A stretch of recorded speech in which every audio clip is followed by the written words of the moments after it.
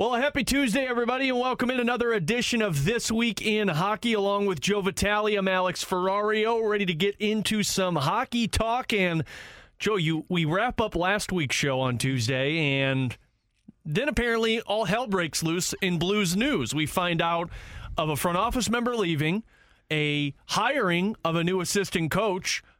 News breaks about Alex Pietrangelo. Literally everything happens the day after our show ends. They just don't like us, Alex. I See think what they so. did there? I think they're sick of it, and they're sick of our opinions. And they figure they're going to wait so that there can be a week in between Joe and Alex. And that's not even the only news that kind of broke after our show. That's true. There's some personal news. Is there? On your front.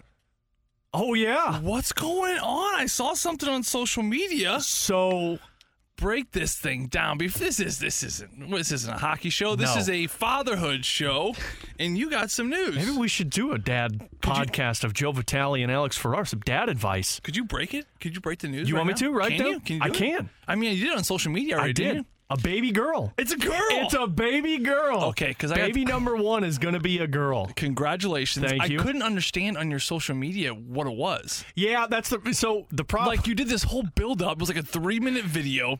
Well, tell us what happened. But at the very end, I was like, God. It ended. I'm like, couldn't what see the hell what it was it? So my sister threw us the reveal party, which, awesome for us to be able to have that from family. And we just invited our immediate family over to my house, and they put this together. And so my sister wanted to do something different, so she filled up 6 balloons, one filled with confetti that was pink, which of course represents it's a girl, and we threw darts at it. The problem was she forgot a rope to tie around the tree to hang the sign because, a balloon that's not filled with helium, it's just hanging there, so the confetti's going to drop, but she forgot the rope. So we couldn't hang the sign so you could actually see the confetti fall. Gotcha. She had to set the confetti or the sign up on a cooler so that we could throw darts at it, and then when it popped, of course, it was the bottom one, and so no pink came out. So nobody really knew. And I got like 5 texts. They go, congrats, but what is it? Like, it's a girl. And they're like, oh, okay. But yeah, so she's like, I probably should have did the smoke instead of the confetti. I said, probably, the powder that pops out. Yeah. But then she chose darts too, and she's like, well, I tried to do something creative, and I said, okay, but I suck at throwing darts. And I don't know if you noticed. I noticed. I hit one balloon, and it was the reveal. Your wife destroyed you in darts. She hit 3 of them. Yeah. Now, she didn't hit the one with the confetti, so guess that's you me. Hit that one. I popped the one that mattered, right? So my sister did confetti. We had all her nieces and nephews, brothers, sisters. There's like 40 people in my mom and dad's backyard, and they all have that same thing. They all have a balloon. Mm-hmm. And there was like, I think, a bunch of, green, like 39 of the 40 were green. And then there was one big balloon that was either blue or pink, kind of like what you guys did. Yeah. But they all popped them at once. And they did that. So they popped the balloons and boom, it exploded. And all 40 balloons exploded, and this green confetti flew everywhere, and then this little pink one, of course, in the mix. So they all did it, and it was this huge thing and party, and everyone's hugging and crying and drinking and da-da-da, whatever. And all of a sudden, after like a hugging and kissing for 20 minutes, they decided, all right, let's go inside. And I remember we all started going inside, and I look back, and my dad is the only one still on the lawn, just kind of like looking at all this confetti on his yard, thinking like, who the hell is going to help me pick all this up? My sister's pregnant right now as well. And so last week or 2 weeks ago, we had the reveal party at my parents' house. And my dad is like a landscape fiend. Like, if his grass is not properly cut, he's got a problem. So they popped the balloon and the confetti poured everywhere, but it went in his gravel. And he just stared at it and he goes, who's going to clean this up? So he was paying my 4-year-old and my 3-year-old niece a quarter for every piece of confetti that they picked up. Ouch. Banked off of that, too. Ouchie. I know. I told my dad, I said, can I pick this up? Like, for a quarter of every piece of confetti? But no, you do that with nieces, I guess. So give me advice, Joe. We've talked baby, but now it's a girl. And I got to be honest with you, I'm a little nervous. Why? I've never raised a girl. I've only lived around a girl before, but I never raised a girl. Well, girls are way easier, I think. Are they? Oh, yeah. Because I'm not so sure about that. Typically, parents will say that a girl is easier until puberty. And then it switches. Boys are tough. Babies are harder. They don't hit the milestones as quickly. They're more temperamental, I found. And I think this really? typically the case. We talk to most parents. Girls are the best, and then puberty hits, and then it flips. And then boys are a lot harder, and then until puberty, and then they're like, just, hey, what's up, Dad? Want to crack open a brewski? And then there's easy, right? So a girl, listen, I love all my kids, but I love my girls, my babies. Yeah. Like, they're way better. Just remember, front to back. When you wipe, always front to back. Front to back. I've learned that. Front to back. I've learned that that's very important. Yeah, and listen, I got my boy circumcised, and that's hard to deal with. Smart. Because you gotta load the diaper up with Vaseline. Really? It's just kind of raw down there. God, I didn't know that either. It's raw. Yeah. Girls you want to go with a girl. Okay. Girls good. are better. So good decision on my part to have a girl. Girls are better. How about names? You got no names yet? My wife's got a couple of names, and you know this probably from the name side. Mm-hmm. Like once you start telling people names, then everyone's opinions come out, right? Oh, yeah. Like my mom, she's like, so what are you going to name her? Again, Katie has a couple of names. Like we got 3 or 4 that she really loves and I love. But you tell somebody one of them and they're like, oh, really? It's like, oh, okay, cool. So we've decided not to tell anybody until the baby's here. And when you do, when you tell people what the name is, you have to preface it with this. You say, listen, here's the name we like, so be very careful how you respond because this is what we're going with. You have to let them know that. You have to give them the opportunity to react responsibly because we did that with ours in the past and people would have a reaction. Yeah. And it kind of soiled it a little bit. And we still went with it. But now after the second and third, we're like, listen, Mom and Dad, this is the name we like, so be very careful how you respond. And then, of course, they did it the right way. Especially because now Katie's hit the emotional stage of the pregnancy where, like, everything either gets her upset or makes her very angry. So it's like one or the other.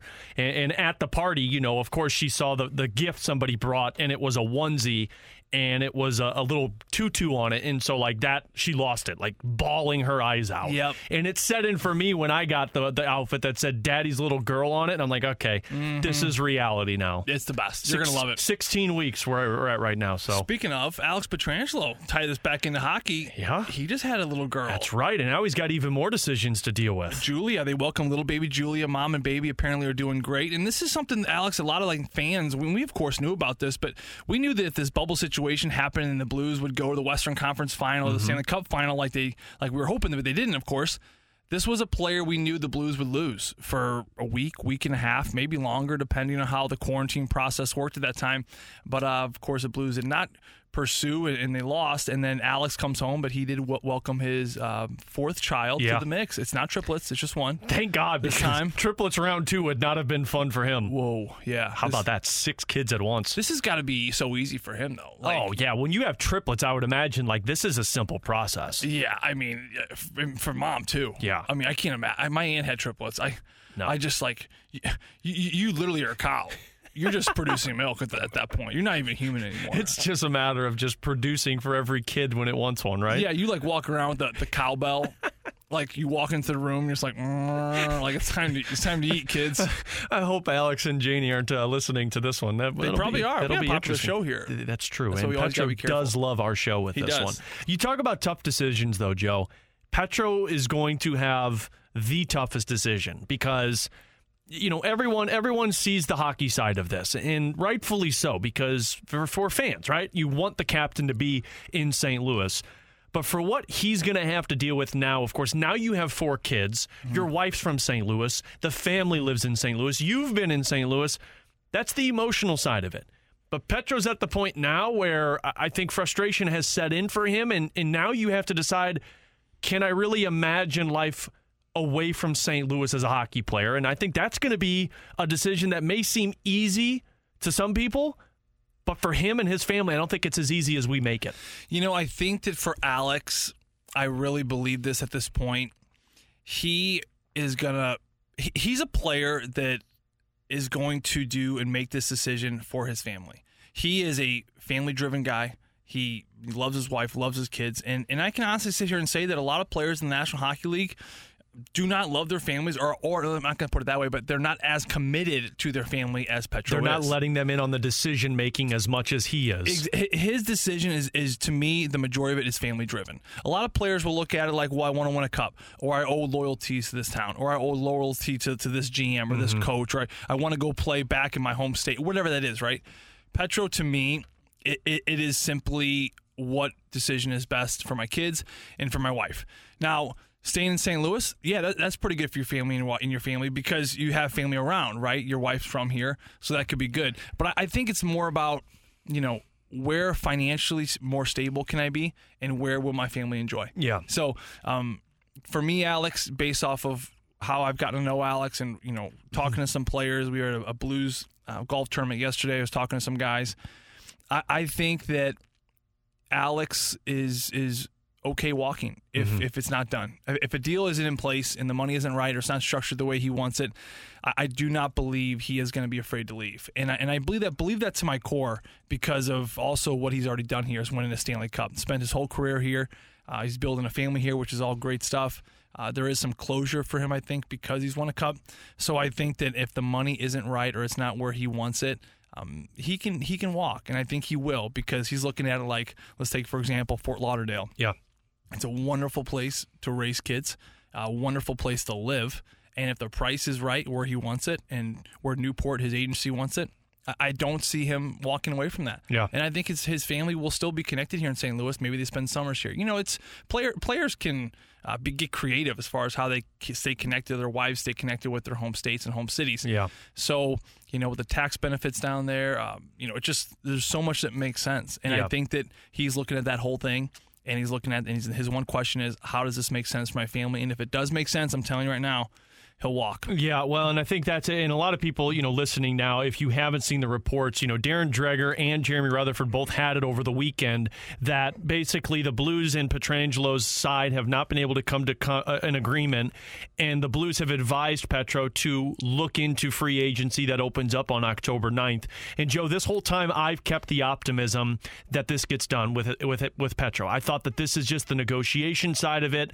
It's hardball from Doug Armstrong because he does know that he has to keep a franchise in order, and it's a lot of money to pay somebody, but I've kept the optimism there. I'm not saying it's gone all the way, but it has dipped for me from, I was at about a 90 to 95%, dropping down to about a 75% right now, because I think this changes some things now, and he is open to the idea of free agency. I'm curious your angle. Do you feel like this has changed at all? I think that it's continued to go in a direction that's not favorable for St. Louis. Yeah. Those reports that came out last week, I don't know how much truth there is to those. I agree. I just, without hearing from Petro, without hearing from Doug Armstrong, I think a lot of that is just noise. But at the same time, you're looking at a situation where you have a player in Alex Pietrangelo, an agency in Newport, that are they throwing information out there in a strategic way to get leverage? Maybe. I mean, with social media, you can't deny that idea that, hey, let's have Burnside get in on something, or let's have Dreger, or Bob McKenzie. Yeah. Bob, you can throw this out there. This is where we're at. Is it strategic to think that they just are saying that in a way where it's going to hopefully get the Blues to get a little bit more aggressive? Maybe. But so I'm not saying it's not true that they are reporting facts. I think they are. I just don't know how much of it is just driven through the strategy of negotiations. Does that make any sense? Yeah, it makes a lot of sense with that. And I think that's what I always try and remind people this. And look, over the weekend I saw it and some frustration built up for me where it's like, man, I can't believe it's gotten to this point. But then the more you think about it, you think, well, how much of this is what they want us to see rather than what's going on behind the curtains? And we all know that Doug Armstrong keeps things very close to the chest in terms of negotiations with players of his team. And I always like to remind people that there are two sides to every negotiation. So you may see something and think, well, that's not right. But there's more to it that either leaks out later or you just will never know about the conversation. Yeah, and listen, Doug's a businessman. He's a business-minded general manager. Not all of them are like that. Some are very emotional. They make decisions emotionally.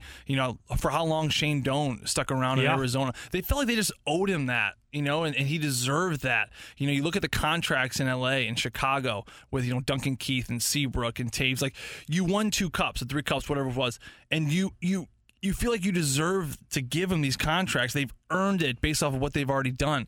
Doug doesn't necessarily think that way. He's not going to look at what Alex has done here. He's won a cup. He's the captain, the first person to ever raise a cup in this franchise's history. He's not going to look at that cute, sexy story and think, oh, he deserves this money. No, he's going to look at it like, where are we right now? Mm-hmm. How much do you want? And how does this look in the future? Business-wise, I don't know if this makes as much sense as we like to think. I brought up, Seabrook. I think he's got 4 years left on his deal. Yeah. He's 35. You look at Ryan Suter in Minnesota, also 35. His career is starting to trend downward. He's got like 5 years left on his deal, making like $6 or $7 million. I mean, these players are making a lot of money with 4 or 5 years left on the table of these deals. This is the tricky part. If you're a general manager, not many contracts have worked out where when you're 30 and you sign an 8-year deal, you are effective until you're 37, 38, unless you're Nicholas Lindstrom. Right. He's the rarity, right? The majority of these defensemen start to trend downwards at 34, 35. And Doug knows that. And then, Alex knows that. But, is he trying to get as much as he can? Yeah. And does he deserve it? Absolutely. I think he deserves Roman Josi money. Roman Josi, I know he just won the Norris. I know his numbers were better this year. But from a control standpoint, from a player that you want on your team to make a difference in the game, Alex is right up there with Roman Josi. Roman making 9 now. Will Alex get that now with the pandemic? No. But does he deserve it? Yes. And I think Newport is in his ear saying, this is the money you earn. This is the money you deserve to earn. And if the Blues can't even come close to that, heck with them. And I think that's where we're at. Yeah, I think that's where we're at, too. I want to get more into this, too, a little bit later because we had some really interesting quotes from a couple of former players and, of course, people who cover the Blues talking about this Petro situation. We're here until 7:30 tonight on This Week in Hockey. We got some great guests lined up. Scott Burnside is going to join us at about 6:30 tonight to talk a little bit about the Petro situation, but also he had a really interesting conversation with Bill Daly about what next year can look like for the NHL. And then we're also going to talk with former NHLer and a former teammate of Joe Vitale's, Sam Gagner. So lots of fun along the way. Make sure you stick around with us until 7:30 tonight. It's This Week in Hockey here on your home for the Blues 101 ESPN. Back in on This Week in Hockey Tuesday night, Alex Ferrario, Joe Vitale hanging out with you. Stanley Cup Final Game number 3 coming your way tomorrow night. And Joe, we got ourselves a series, buddy. Dallas takes the lead, and then Tampa just goes out there. And tell you what, though, Tampa takes a 3-0 lead, but Dallas nearly tied that thing up late in the game. That was a fun game, too. Yeah. I mean, bodies were everywhere. I mean, the intensity, that was a fun game to watch. Dallas really surprised me. I mean, you look at this series and you look at them coming in, both teams, and Dallas, I could see Tampa just sweeping. I mean, they were playing so good. And, Dallas was like, when is their time going to run out? And they got their backup goaltender. And I don't know. Their offense can dry up in a hurry. But, man, they came out and win that first one. And then I know one thing. If I'm Rich Bowness and I'm the Dallas Stars, stay the heck out of the penalty box. Seriously. Just don't go there. Yeah. Do not go there, because if they can keep this thing 5-on-5, I can see Dallas taking this thing down. And they found a weak spot. I mean, you put 4 goals on Andrei Vasilevsky, that means you can beat the guy. You can beat him, and he's a big guy. Yeah. But I tell you what, they've gotten contributions from everywhere. Alexiak getting on the board in game 1. He's a Husky dog. Do you know that? Not a big deal. Northeastern Husky. No? Big fella. Did he play with you? No, he was a little bit after me. Oh, that makes sense. He's a young buck. Young buck? Young buck. But, hey, it's been a fun series. Yeah. I said Dallas in 6 when this thing started, and I did. Wow. I did. Just the way that Hudobin's been playing. When you got swag as a goaltender, and we saw it last year with Binnington, and we saw it this year a little bit with Markstrom, and last year a little bit with Bishop. When a guy's got some swag going into a series, it's hard to stop him. And Hudobin with that defense in front. And look, if Stamkos comes back for Tampa, I think you're talking about a whole different situation. Yeah. But this is a damn good team in Dallas right now on the defensive side, so it's going to be tough. Yeah, I like the leadership qualities, and I like just the veteran presence more in Dallas. Yeah. I think they have that sixth sense, fifth gear, whatever you want to call it, just that extra magic, because to me, you're looking at a player like Pavelski. Corey Perry hasn't won this thing in a long time. I mean, Jamie Benn. Sagan, who won it in 2011. Tyler Sagan. I mean, Hudobin's this crazy, awesome story. I feel like they got that grit factor that maybe Tampa has lost a little bit of that edge. And I think a big part of that is because Stamkos is out of the lineup. Yeah. So since we're talking about Dallas's play, you have to correlate the two, because he was the head coach there for a year and a half, and that's the new Blues assistant coach. And I guess I should label him as the Kirkwood midget assistant coach with Joe Vitale, Jim Montgomery. Yep, that's right. Yeah, everyone was getting excited about having Jim Montgomery as the Blues' new assistant. I was pissed. I said, I think this is a terrible hire. And I was like, really? I'm like, yeah, it's a bad move. I'm like, well, what do you mean? I was like, well, listen, he's coaching the Squirt division with me. We're the Seals. We're the Kirkwood Seals, 10U. And I had him, and I don't have him anymore. Now, to tell you, Jim Montgomery was on with us on Rivs and BK this week. I believe yesterday he was. Well, of course it was yesterday because this week's 2 days. Days are running together in 2020.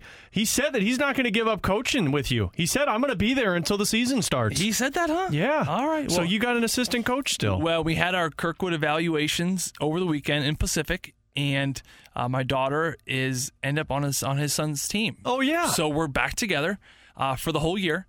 And we got a great coach in Scott Waddell out in Kirkwood. He's like a legend out there. So he just makes hockey fun. I love him to death. So both of our kids are on Scott's team. So Jimmy and I are both going to help. And it's funny. I ran into someone today, and so listen. The drama with youth hockey. I mean, the drama with any youth sports these days is insane. Yeah. So they did pick the teams. They ended up picking teams, and there's like 7 teams. There's so many teams. Everyone's playing hockey. It's awesome. It's so great to see. And, there's always some parents and some kids that aren't too excited about the team they landed on. And, me and Jimmy's kids are brand new to the sport, so we're kind of right in the middle there. They're not on a great team. They're not on a terrible team. But I guess there were maybe some parents that are not so happy. And this guy said, hey, listen, if you end up on this team, I don't want to hear any, moaning or griping because you got the Dallas Stars former coach who was one bounce away from the Stanley Cup final as your coach. So shut up and just let your son play on this team. I don't care if you think he's better. So it was kind of funny. We had a good laugh about it. But I think it goes back, Alex, to the great coaching here in St. Louis. Players that stick around. Jim, of course, met his wife here when he was playing. He's back here. And listen, to tie this back into the Blues, I am so happy for him.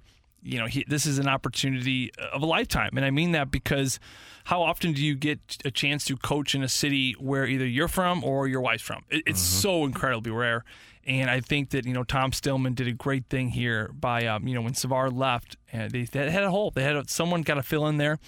And Jimmy's going to come in here and he's going to do a fantastic job. Not only just a great mind for hockey, he's won everywhere he's gone. From Notre Dame to Dubuque to Denver to Dallas. I mean, literally everywhere he's gone, he's won. So he's got the hockey knowledge. But what I love about Jim is just that he is just such a personable guy. In my first year when I was a broadcaster, I would go to these, I was kind of intimidated. Some of these coaches, I never really had a conversation with Babcock and all these incredible, Bruce Cassidy's of the world. And, there's certain energies and auras you pick up on from these coaches. And Jimmy stood out to me when he was in Dallas because of how he just had a great conversation with me and he gave me the time of the day, and he was engaged in the conversations when we were talking. Mm-hmm. I'll never forget that. I think it speaks volumes to the type of guy he is, to the character that he possesses. And for me, Alex, there's no reason why he's won everywhere he's gone, because when you have a good person like that, guys are going to want to follow him. So this has been a great hire. Well, and the way I tell people this, because I've been asked a lot, is this a good thing or the good hiring for the Blues? And I said, look, if what happened, and Jim has been a phenomenal person speaking on what has happened in Dallas. On Monday, he talked with Rivs and BK and I about the alcohol abuse and how, he's learned from it. He's 9 months sober, and you love a comeback story like this. But I tell people that ask if this is a good hire, he would still be the head coach of the Dallas Stars if what happened to him didn't happen back in December when he was fired. Oh, absolutely. He would still be there. He was a bounce away from winning the Stanley Cup. And if he wins that cup, I think a lot of people would agree he'd probably be in a Stanley Cup final that year, because San Jose was a team that the Blues just walked over, and Dallas was just as good as St. Louis was. So you just hired a guy who's a head coach, who should be a head coach still, but now is going to be the second voice, along with Steve Ott and Van Ryn, to Craig Berube. And when you have that many minds working together, it's going to benefit the team no matter what. It is. I mean, look what the Philadelphia Flyers have done. They put so much knowledge and experience behind their bench. You have Alain Vigneault as the head coach in Philadelphia. Of course, you have Mike Yeo as an assistant, and then Therrien as another assistant. I mean, all three of those guys have been head coaches and could be a head coach in the National Hockey League. You put all the three guys behind the bench, and look what Philadelphia did this year. Mm-hmm. They finished first in the Eastern Conference before they got bounced in the playoffs. A team that just blew a lot of people out of the water as far as expectations, that they could not believe they exceeded the expectations they had, which were not very good to start the year. But I think when you have that much knowledge, when you have a game plan, but when you have the respect of the players, I mean, that's huge. That's everything. Look what Craig Berube did. Of course. Players got that respect for him. And, when you have Jim Montgomery in the locker room and he's speaking about a power play, you're going to draw attention. Players, they sniff out phoniness. They sniff out a good coach. They sniff out a guy who's played in the league and hasn't played in the league. They sniff out genuineness, integrity, and Jim's got that. And I think that the players are really going to respond very well to him. And again, he's got the hockey knowledge of a head coach, but I like him because he can get down on his knees to the players' level and just reason with them and talk to them like a human being and treat them like a human being. Because a lot of head coaches can't. A lot of head coaches in the league, they got that whip and they got to be that tough guy. And that's kind of the persona of it, right? And you can't get too close to your players. Well, Jimmy can do that, and now he can do it on an assistant level, a little bit less pressure. And I'm just happy for him on a personal level where he can be with his family as he continues to recover and be with his wife and kids. And I think it's awesome. Yeah, I do too. One more thing I wanted to mention, Joe, that I think is going to be huge for Jim Montgomery. And we don't know what his role is going to be. If it's going to be offense, defense, power play, eye in the sky, on the bench, that we don't know. That I don't think he knows right now. But he's going to have an effect on these young players. Look at what he did in Dallas for the short time he was there. He turned Roope Hintz into a problem for a lot of teams who was a young player at the time that he was the head coach. The same with Radek Faksa. The same with working with Miro Heiskanen and these young players.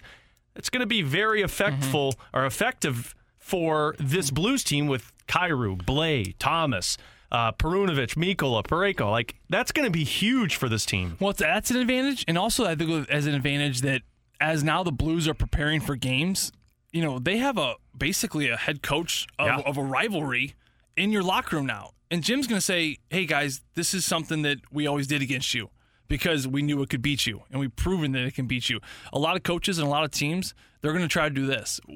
I'm just giving you – it's almost like you're in war and a general switches sides. Yeah. And now you got the general on your side, and now you can look at what your enemy was thinking of you the entire time. That's a good point. It's like a really cool way to think about it, and I think it's going to be such an advantage. Yeah.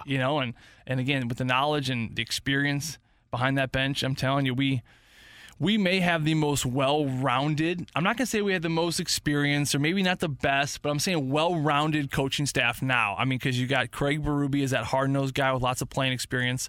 You have the youngsters and Mike Van Ryn and Steve Ott that can get down to a player's level that remember what it's like to be in the locker room very recently. They're so currently removed from the game.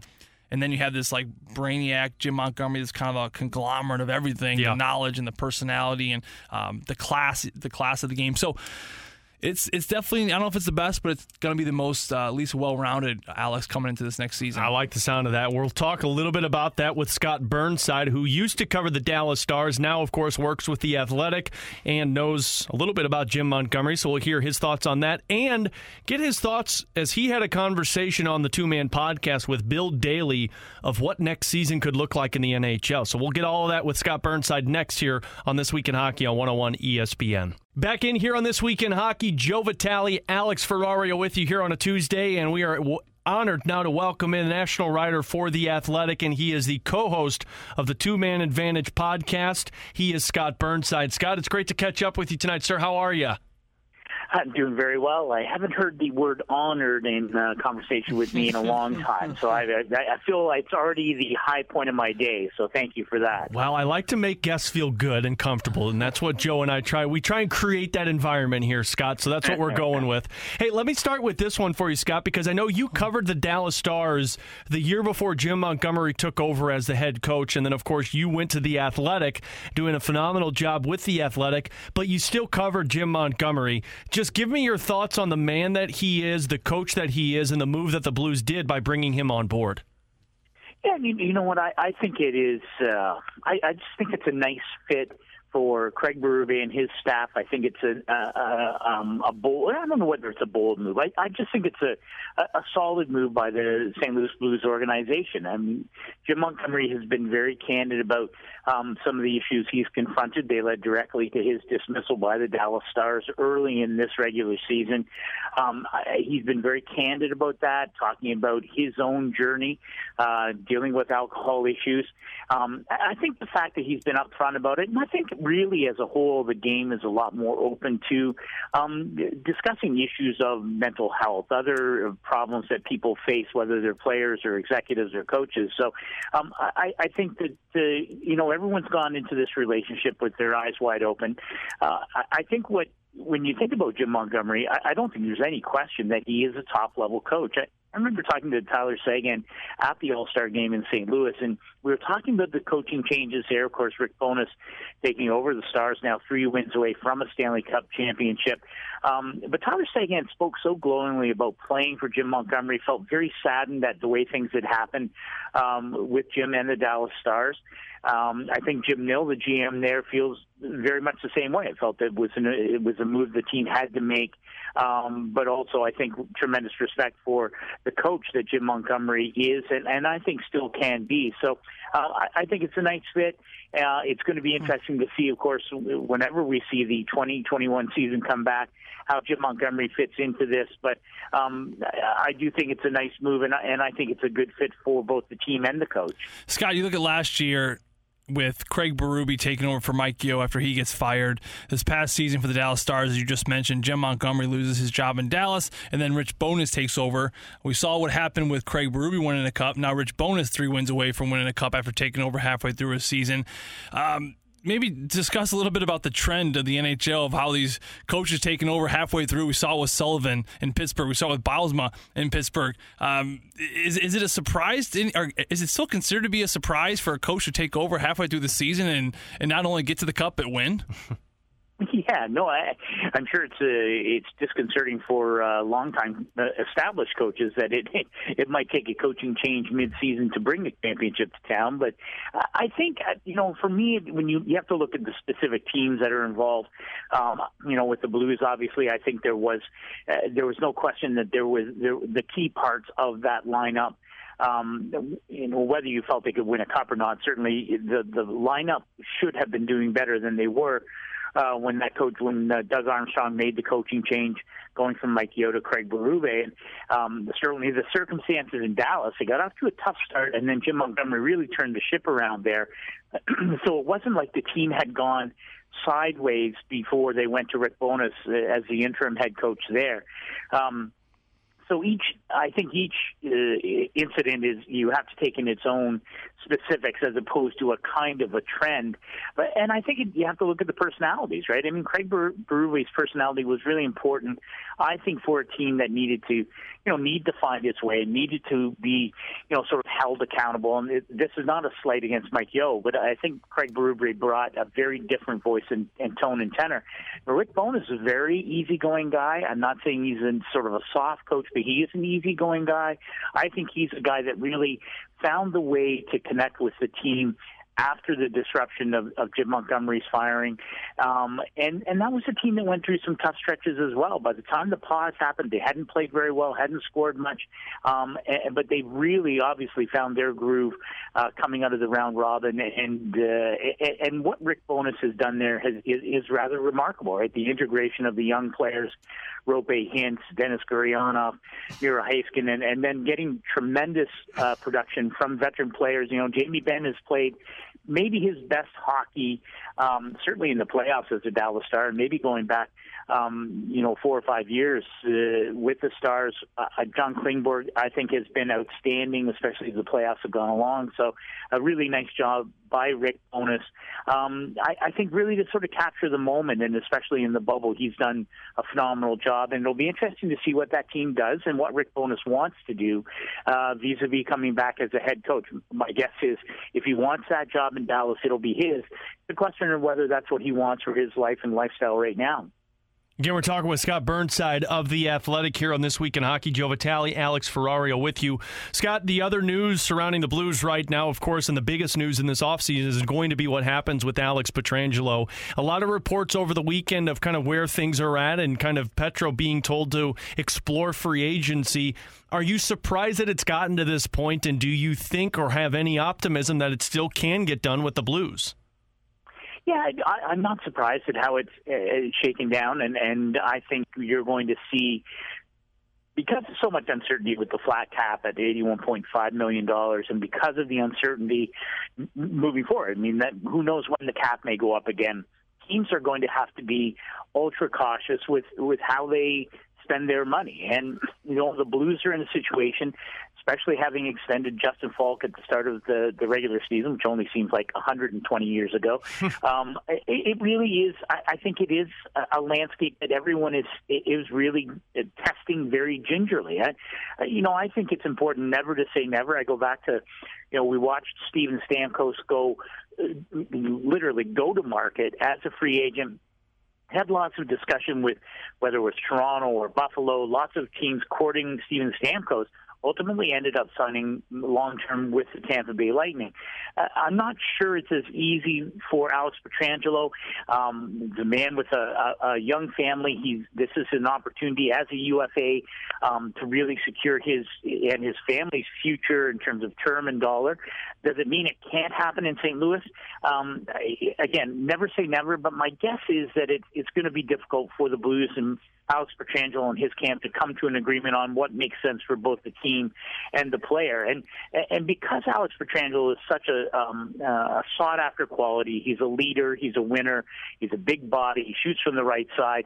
We know that there are teams in the NHL who covet a player like that. Toronto Maple Leafs have already made moves in this offseason, or since they were bounced from the play-in round, to clear salary cap space so Kyle Dubas, the GM there, can hopefully find a right-handed shot impact top four defenseman. So that's what Alex Pietrangelo is. Now, is there money in term in Toronto that makes sense for Alex Pietrangelo? We're not there yet. We won't know maybe until October 9th or 10th or 11th when free agency opens. But I do think there will be a lot of people calling Alex Pietrangelo. I've heard, in my discussions, at one point there seemed to be a possible fit with the Vegas Golden Knights. Now, it will be interesting to see with their situation there, but I think some changes are needed for Vegas to take that next step to a championship. So I don't think there'll be any shortage of suitors for Alex Pietrangelo. And whether he moves on from the Blues or not, I think his legacy is cemented there as one of the most important players in franchise history. Scott, I want to transition here to Bill Daly, of course, in the news with Gary Bettman addressing details of the upcoming season, when fans can look forward to hockey again. December, January. They kind of had some rough details and as far as how that goes. I wanted to get your take on it. Was there anything in particular that stuck out to you? And I know one thing that concerns St. Louis fans as well. My second part of the question was, is it possible that we will see the start of the season on that Winter Classic between the St. Louis Blues and Minnesota Wild? Yeah, I think basically everything is on the table right now. And Bill Daly joined our podcast, the Two Man Advantage podcast.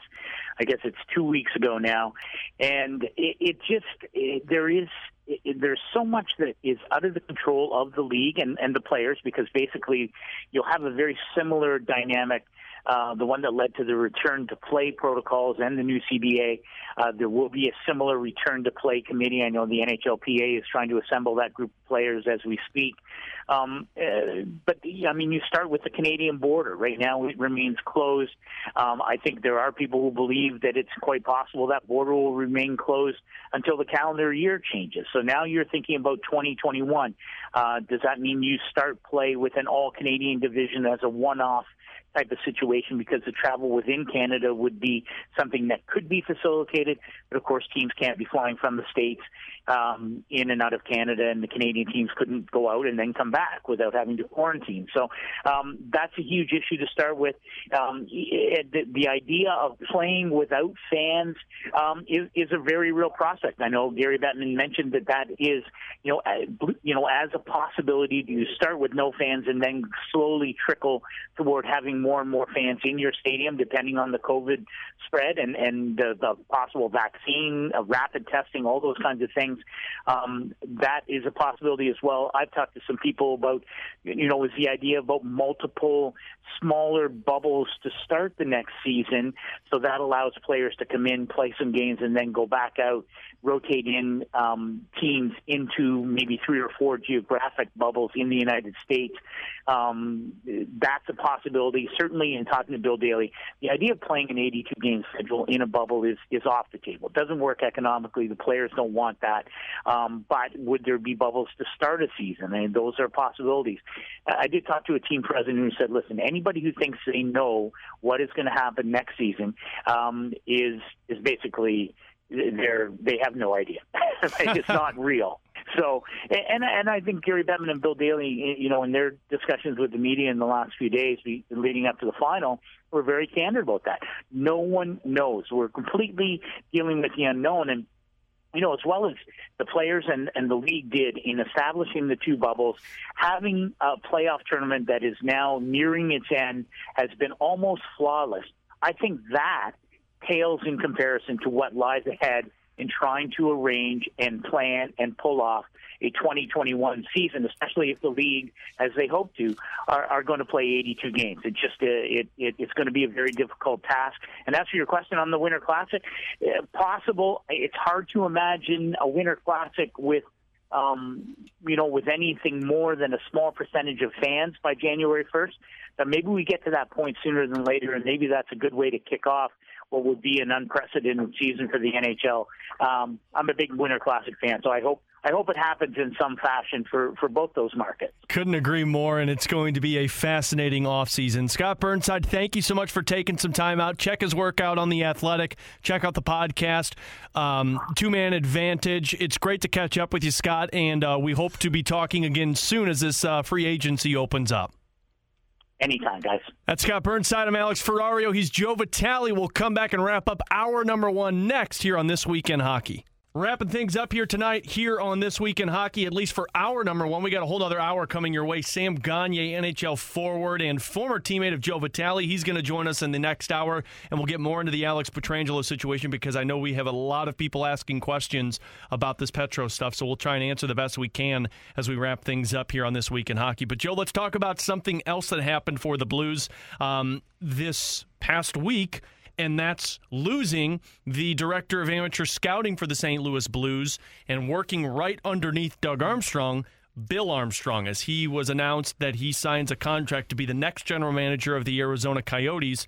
So first off, congratulations to Bill Armstrong on that. But, Joe, a couple of tie-ins here. One, Bill from your work here with the Blues, and two, he's going to a former team of yours, the Arizona Coyotes. Yeah, super happy for Bill. An incredible opportunity, well-earned, well-deserved. I don't think anyone was surprised by this move. No one looked at this move for Bill and said, that so many other guys deserved it.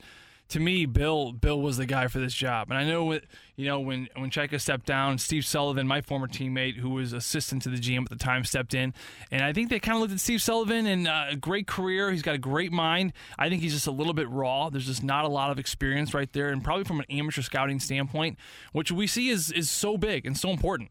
And this is Bill Armstrong's bread and butter. Yeah. This is what he's done so well. He's drafted very well, and he's gotten guys into the American Hockey League, and he's got them groomed and ready for the National Hockey League. He's had a great draft class. You look at players like Robert Thomas and Jordan Kyrou and all these kind of great ads. So Bill Armstrong, he's just a classy guy. Every season, we would start usually the preseason in Dallas. First preseason game was either Dallas or Washington the last couple of years, and Bill would always sit down with Curbs and I, and we would pretty much go through all the young players. Wow. And Bill just was so great about being so detailed. And the one comment, my first year on the job, I'm getting ready for my first game, super nervous, but we're sitting down with Bill in the bowels of the Dallas American Airlines Center there. And, he said, and keep an eye on this Nico Mikula. And oh yeah, big guy. He's like, big guy. He's a dog on a bone. This guy is going to be a player. And he starts going on. Little things like that, like details like that we could use, especially in those preseasons, because it's important for Curbs and I to kind of have a little bit of a knowledge about these players. And then when we see them kind of groom and come up in the league, and we can say, hey, Bill Armstrong sat down with us and said that this kid was a dog on the bone, and now here he is, and man, what a hit that was. Yeah. So Bill was just so helpful to me and to Curbs and to everyone in this organization. He's been a great ad for Doug Armstrong, assisting in winning the Stanley Cup, and for his entire tenure here. And I wish him, Alex, nothing but the best, because he's just a tremendous human being. I agree. And, we're hopeful that we can have Bill on next week. We tried to get him on tonight, but, he's got a lot going on right now in Arizona with press conferences and media requests. But hopefully we'll be able to catch up with him next week, because I agree, one of the nicest guys that I've ever had the chance to chat with in the Blues organization just every year about those prospects at the beginning of the year. But with this you know, the job that was rumored for Bill was the Florida Panthers job, and then I believe Zito got that position. I'm forgetting the first name of him, but he got the job in Florida, which made some sense because Florida was looking for that kind of experience level. But Arizona makes a lot of sense for Bill Armstrong. And, I was thinking about this the other night, Joe. The success that Bill has had in St. Louis with the draft picks and kind of finding these diamonds in the rough of the Blues, drafting lower in the first round or not even having a first-round pick and still being successful, that's Arizona's bread and butter right now. Because we've heard that they're talking about shedding a lot of salary, trying to be below that salary cap level that's going to be 81.5 next year. Bill Armstrong might be the smart guy for that role of finding these players that maybe nobody's expecting a lot from, kind of like Billy Beane Moneyball from the Oakland Athletics side of it, finding those guys that aren't making a lot of money that can win because of stats. But Bill Armstrong's going to find guys that maybe people are looking past to help out the Arizona Coyotes. Yeah, and that's something the Arizona Coyotes have been brutal at. They have not drafted very well. No. I mean, for how bad that team was for a long stretch, you look at some of those high draft picks and they're not playing for them anymore. Max Domi is a player that just stands out now with the Montreal Canadiens, although I've heard he may be getting moved this offseason. But Dylan Strome with Arizona. He was third Chicago. overall after Connor McDavid and Jack Eichel back that one year. Dylan Strome, now he's in Chicago. You're right. So they lose Dylan Strome. They lose a Max Domi. Anthony Duclair was another first rounder. I think those were 3 consecutive years in a row. And now Anthony Duclair was in Ottawa. Had a terrific year in Ottawa, too. I think he almost scored 30 goals. I mean, he was an all-star. He was an all-star. Played in St. Louis. He was an all-star. So, it's almost like, I don't know if they're not drafting the right players for Arizona, or maybe they're not giving them enough time, or maybe they just are not the right players, and players needed to change of scenery. Yeah. But for how bad they were, for as long as they were, you would think that they would have some build-up, like the Colorado Avalanche have, or maybe is what we're starting to see with the Edmonton Oilers for how bad they were for so long, that rebuilding process.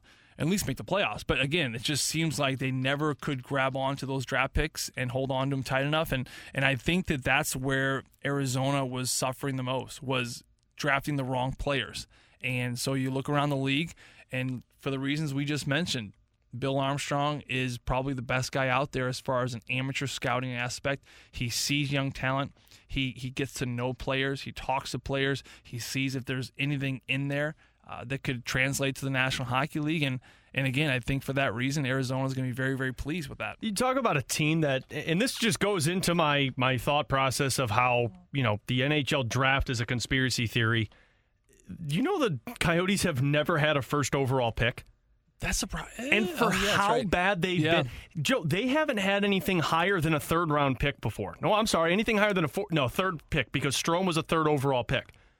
How is that possible for a team that has been that bad? Well, and I remember, what was the year Austin Matthews was drafted? So Austin Matthews, I believe, was 2016? Was that 16? If I'm not mistaken. Okay, so 2016, Austin Matthews goes number 1 overall. And everyone thought that, that could be the guy that is the number 1 overall pick, and especially because he's from Scottsdale. Yeah. They thought it was like too good to be true. Of course, Toronto won the draft lottery that year, and they get Austin Matthews, and it seems like it's always a Canadian team. It is. Connor McDavid, Austin Matthews, all these guys. But again, conspiracy theory. That was the closest, and I think if it was a conspiracy theory for Arizona, and it would have benefited them tremendously if they could have got Austin Matthews to stay home. Yeah, so I was looking into some of the numbers last night, and this just goes to show you how good. And this is going to be a task for the Blues to repeat because, when they lost Jarmo Kekalainen, that was somebody who had a lot of draft experience that found a lot of diamonds in the rough, a TJ Oshie, a David Perron.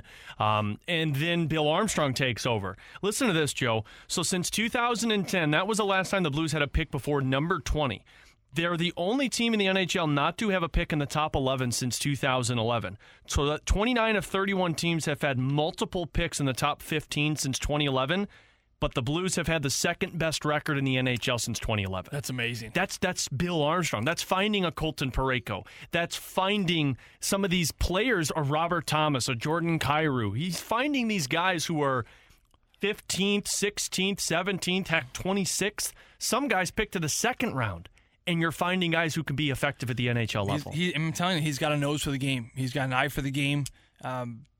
Seeing young talent That is probably, to me, Alex, the toughest job. I think he has or had the toughest job in the National Hockey League. Yep. I mean, over being a general manager. I mean, general manager, yeah, you're dealing with cap, but you have analytics guys deal with that. You have to manage rosters, but you have a pick. You have the American League to deal with, and that's kind of really about it. And you got some trades out there if you want to get a player. To me, what Bill Armstrong did, amateur scouting is the hardest because how do you know? Like, you're predicting the future. You are predicting, is this kid going to be good or not? And some players that are dynamic in juniors and dynamic in college end up becoming just duds, right? Yeah. And then the flip side, you have an Artemi Panarin out there that kind of squeaks through and no one drafts and signs as a free agent with the Columbus Blue Jackets. And it's just, it is amazing to me to see people out there who have such a keen eye for a 16 or 17-year-old kid. They watch him play. You got to think about the competition that he's playing. You got to think about the consistency of the player. What kind of guy is he in the locker room? You got to talk to the coaches. You got to what are his practice habits like? And you have to put all this into an equation that there's not even an equation. It's just in your brain about, do you think this guy is going to be an effective player in the National Hockey League? And you're wrong most of the time, but every now and then you're right. And for Bill Armstrong, he was right the majority of the time. And I go back to it. It is hard, man. It is hard because I as a player, you look at players that have made it and didn't make it, and so many guys are like, how the heck did he make it? He was brutal. Scotty Mayfield. Yeah. Played junior varsity at Webster High School. Uh-huh. I would never have thought he's going to play in the National Hockey. Kyle Kramer was a kid who went to my high school. He played C team as a freshman. C team.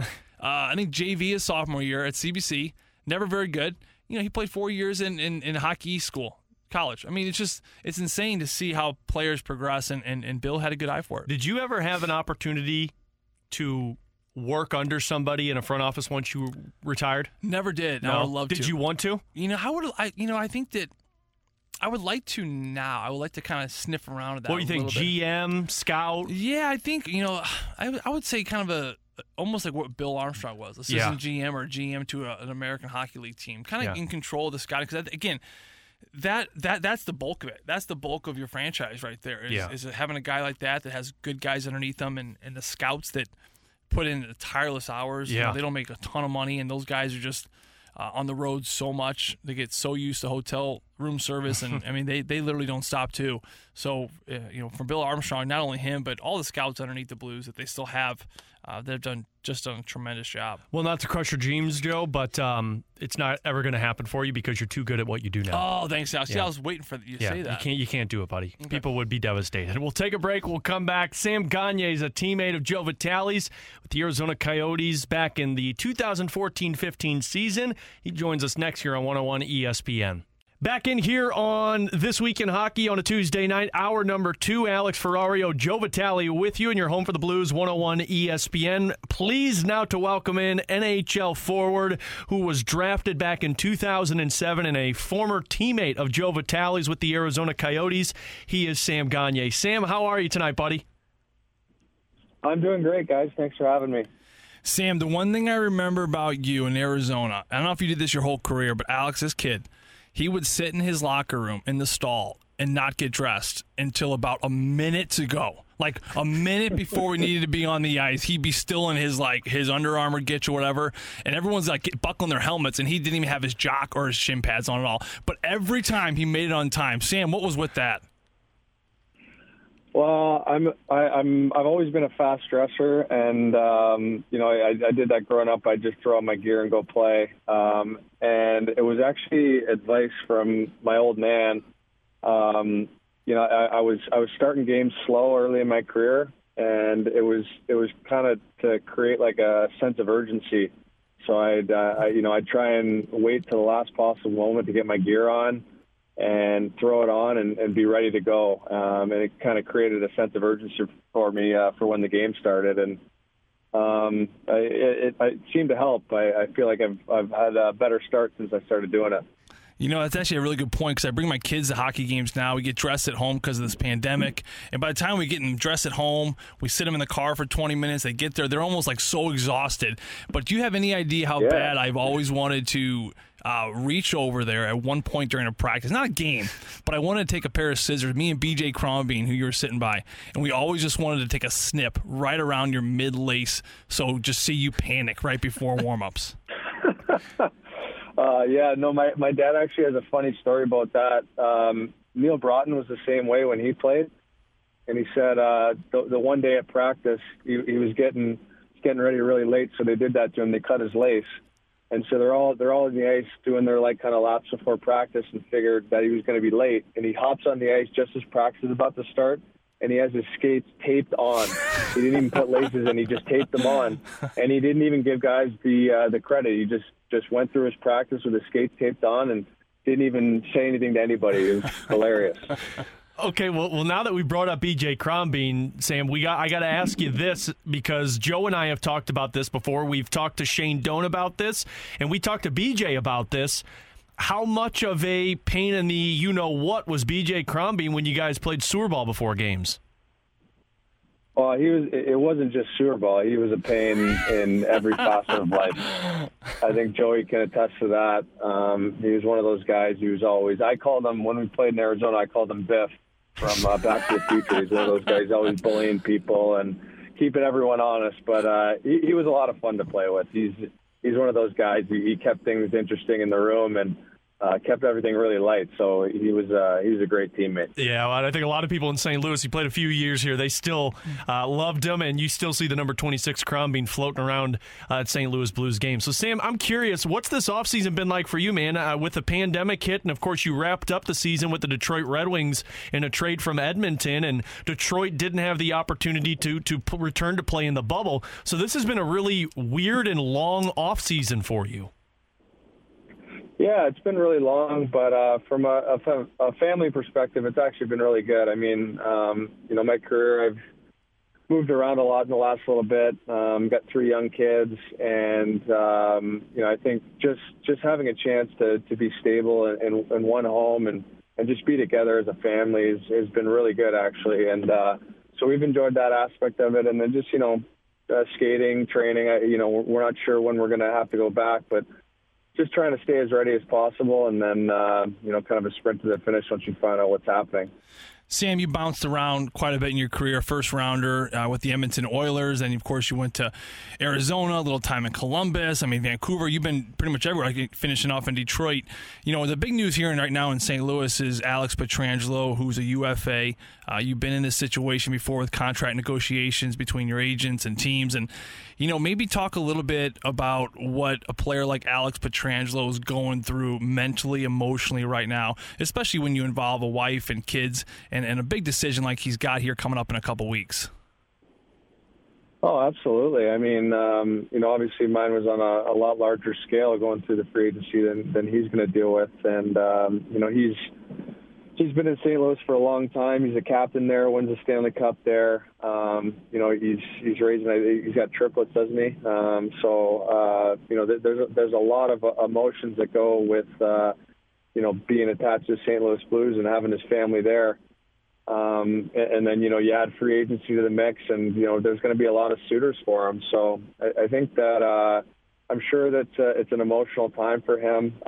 Whatever decision he ends up making, I'm sure it's going to be the best decision for him and his family. And, I've had friends that have gone through it at kind of a large scale like him, and, it takes a lot out of you. But, ultimately you're deciding the future of your family and your career, and, it's a big decision. So, I'm sure whatever he decides, he's going to be really happy with, and, obviously hoping the best for him. I've heard nothing but great things.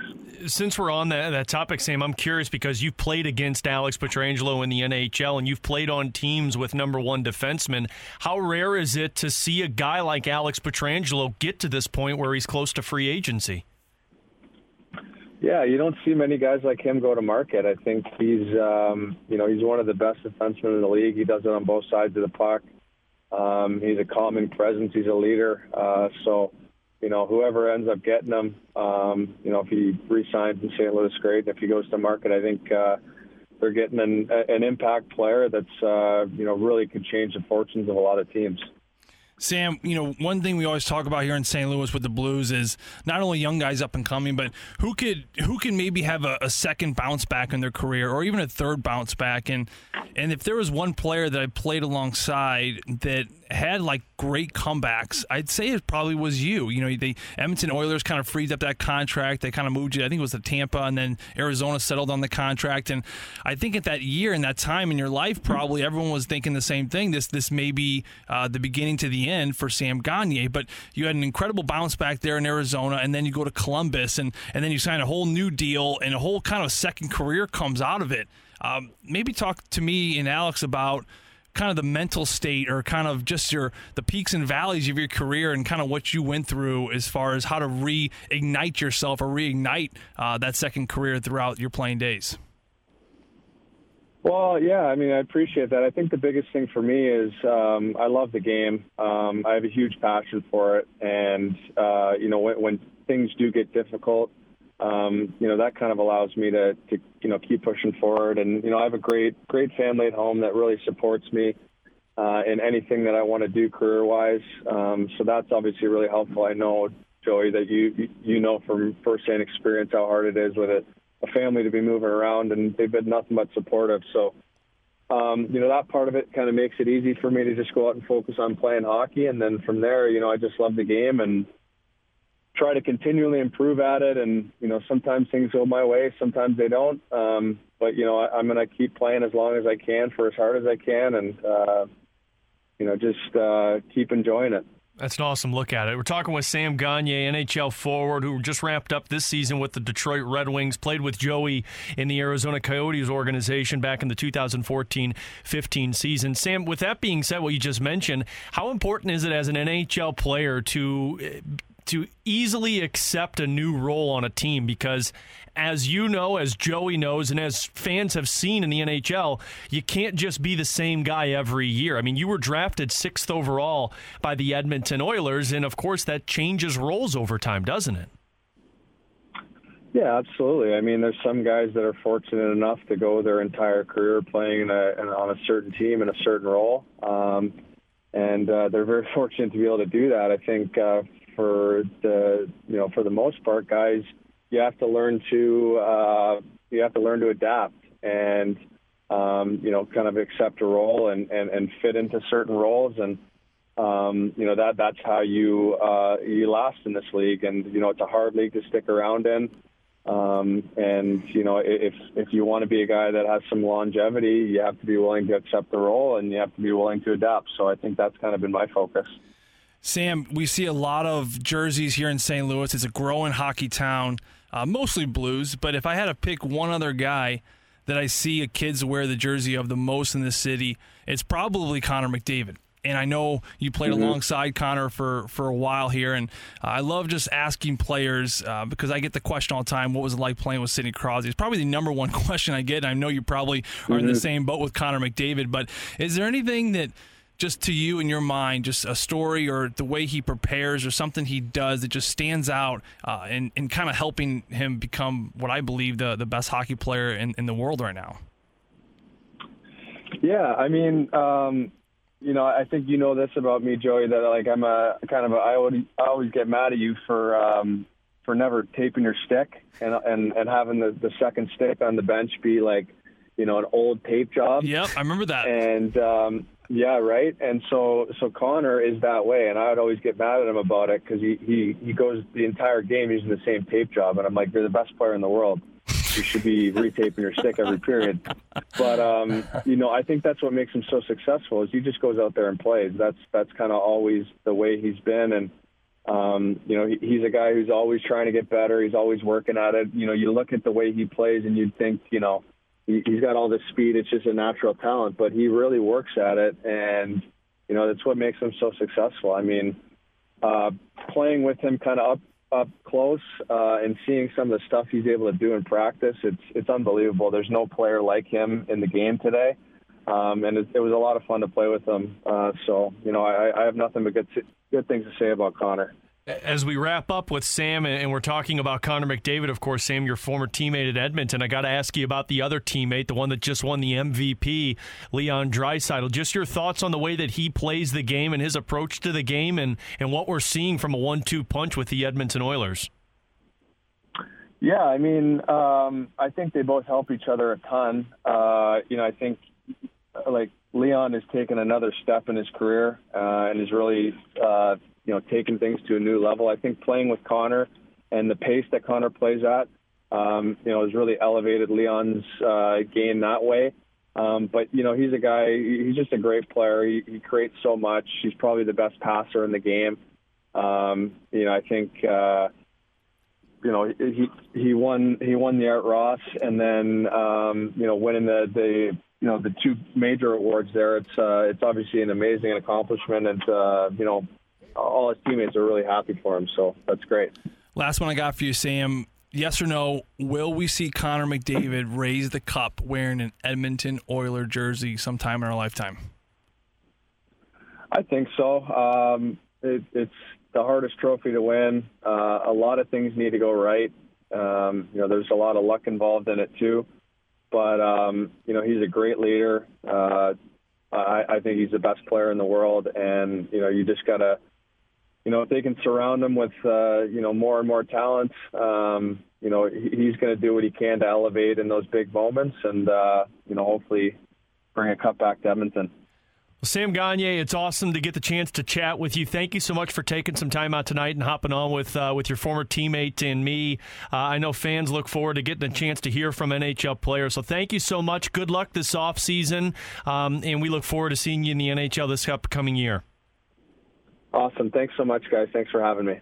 Once again, that's Sam Gagner, NHL forward. Just wrapped up the season with the Detroit Red Wings, was playing with the Edmonton Oilers. They traded him away before the trade deadline this year, and, of course, the former teammate of Joe Vitale. We'll take a break. We'll come back and get back into the Alex Pietrangelo conversation one last time before we wrap things up tonight. He's Joe Vitale. I'm Alex Ferrario. It's This Week in Hockey on 101 ESPN. Winding things down tonight here on 101 ESPN. Of course, it is This Week in Hockey. He's Joe Vitale. I'm Alex Ferrario. We got some playoff basketball for you coming up in just a bit. It's the Lakers and Nuggets Western Conference Final, game number 3, so stay tuned for that one. Joey V, I want to talk a little bit more about Alex Pietrangelo because I know a lot of people have been texting in about that. This is the topic that everybody is talking about until the end of the offseason when there is a resolution on this front. But before we get into that, we ended the first segment talking about Alex Pietrangelo and how tough of a decision this is going to be and how tough of a decision it's going to be for the Blues as well. I want to play you a piece of audio, though, from Luke Korak, of course, who covers the team for the Blues. He was on Rivs and BK earlier this week talking about Pietrangelo and what happens without him. Take a listen. Defensively, I don't think there's anybody on this team that's going to replace what Alex Pietrangelo brings to you. Maybe there's nobody even here that's going to replicate what he gives you on the offensive side, but I think the Blues are kind of stuck between a rock and a hard place when it comes to that, and I think you're going to have to look internally, and that's going to be a difficult thing to do because just of all the intangibles that number 27 brings to this lineup, that's going to be very difficult to replace. So that's defensively. That's the comment I'm hearing from a lot of people that it's going to be nearly impossible to fill those shoes of Alex Pietrangelo. I want to look at the other side of this one, Joe.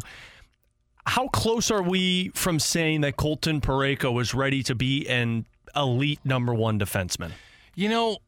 The first thing I'll say was something that Lou said, and he's right. I mean, to some degree, I think that defensively, he can't be replaced as much. But I think offensively is where it's going to be the biggest hole for the Blues. I actually think that with time, I don't know if the Blues will be suffering as much defensively as they will be suffering offensively.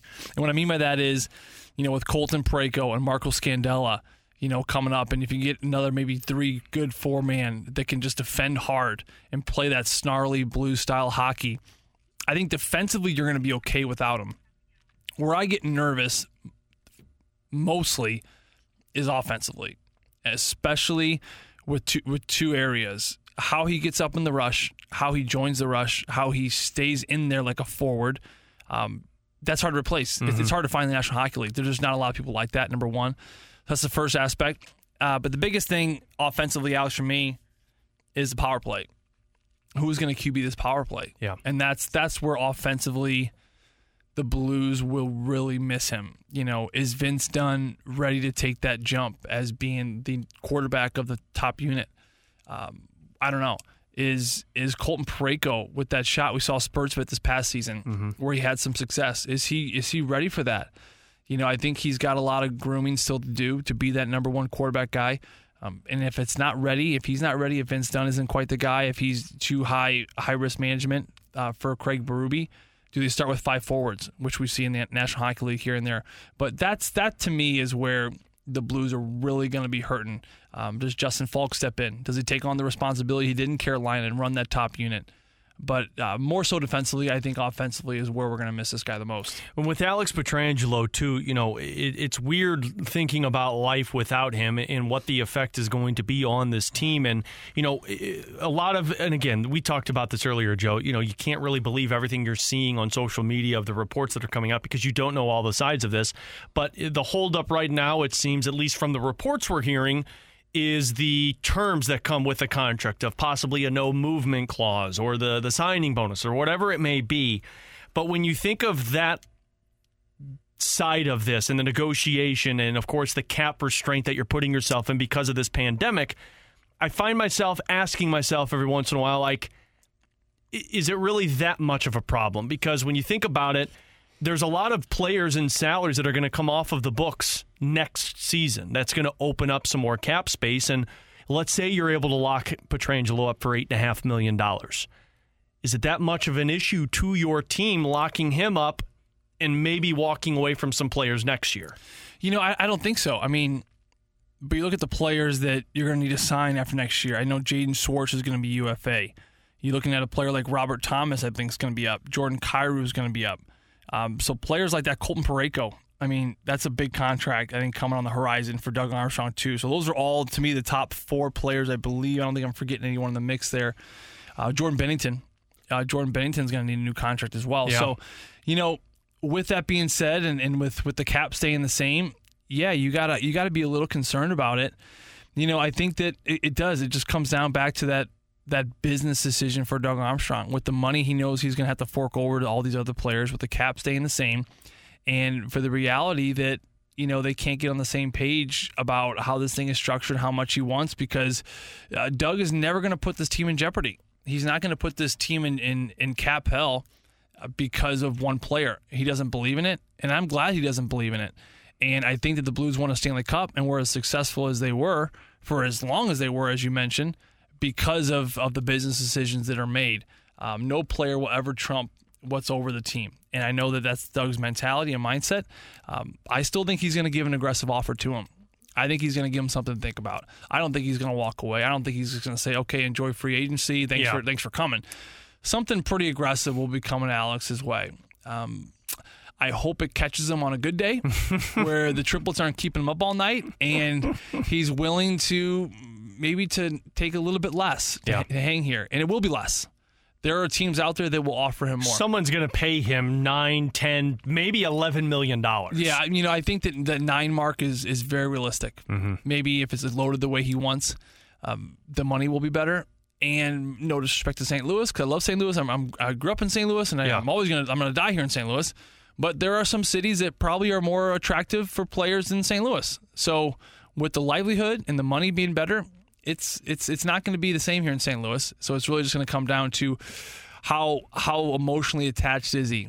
And for the little I know, Alex, I don't know if he's as emotionally invested as we want to believe. Yeah. And it's not because it's anything to do with his character. It's just that, listen, it's his type of personality. Mm-hmm. He's here. He plays hockey. It's what he does for a living. He won a cup. He's happy with that. And he's going to look after his family. Yeah. And I think that at the end of the day, that's what it's going to come down to. You mentioned the tax side of this, which I think you always have to talk about when it comes to free agencies. Like, players look to spots that they aren't paying taxes or as much taxes because it's more money for them in their pockets. I found it interesting. This has nothing to do with Alex Pietrangelo, but Brian Burke was talking about this on one of the intermissions in the Stanley Cup Final about why there's no Canadian teams in the Cup Final once again.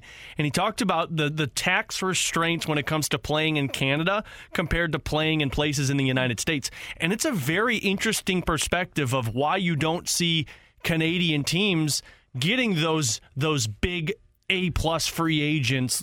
Toronto's an exception because of John Tavares and being from there.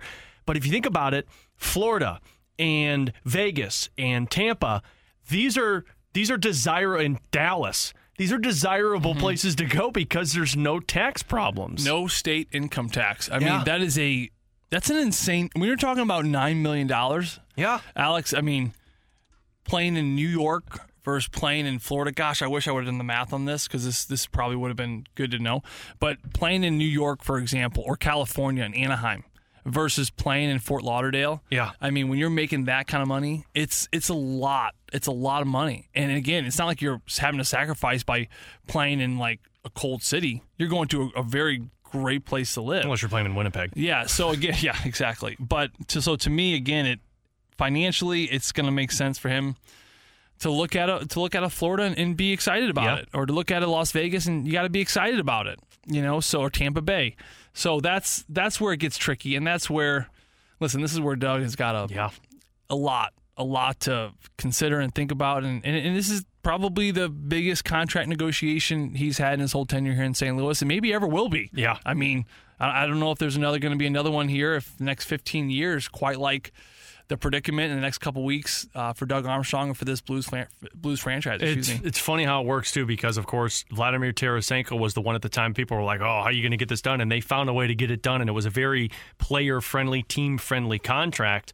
Same could be said about Alex Pietrangelo, only this one is going to be effective of a team when you lose a captain, if that's where it gets to. So we'll be watching and talking about it all the way up to when free agency hits on October 9th. Of course, we're here every Tuesday night on your home for the Blues 101 ESPN. Joey V, as always, great stuff, big boy, and we'll talk next week. Love it, Alex. Thanks so much, buddy. Can't wait for next week. There goes Joe Vitale. I'm Alex Ferrario. We'll talk to you next Tuesday at 6 o'clock right here on your home for the Blues 101 ESPN.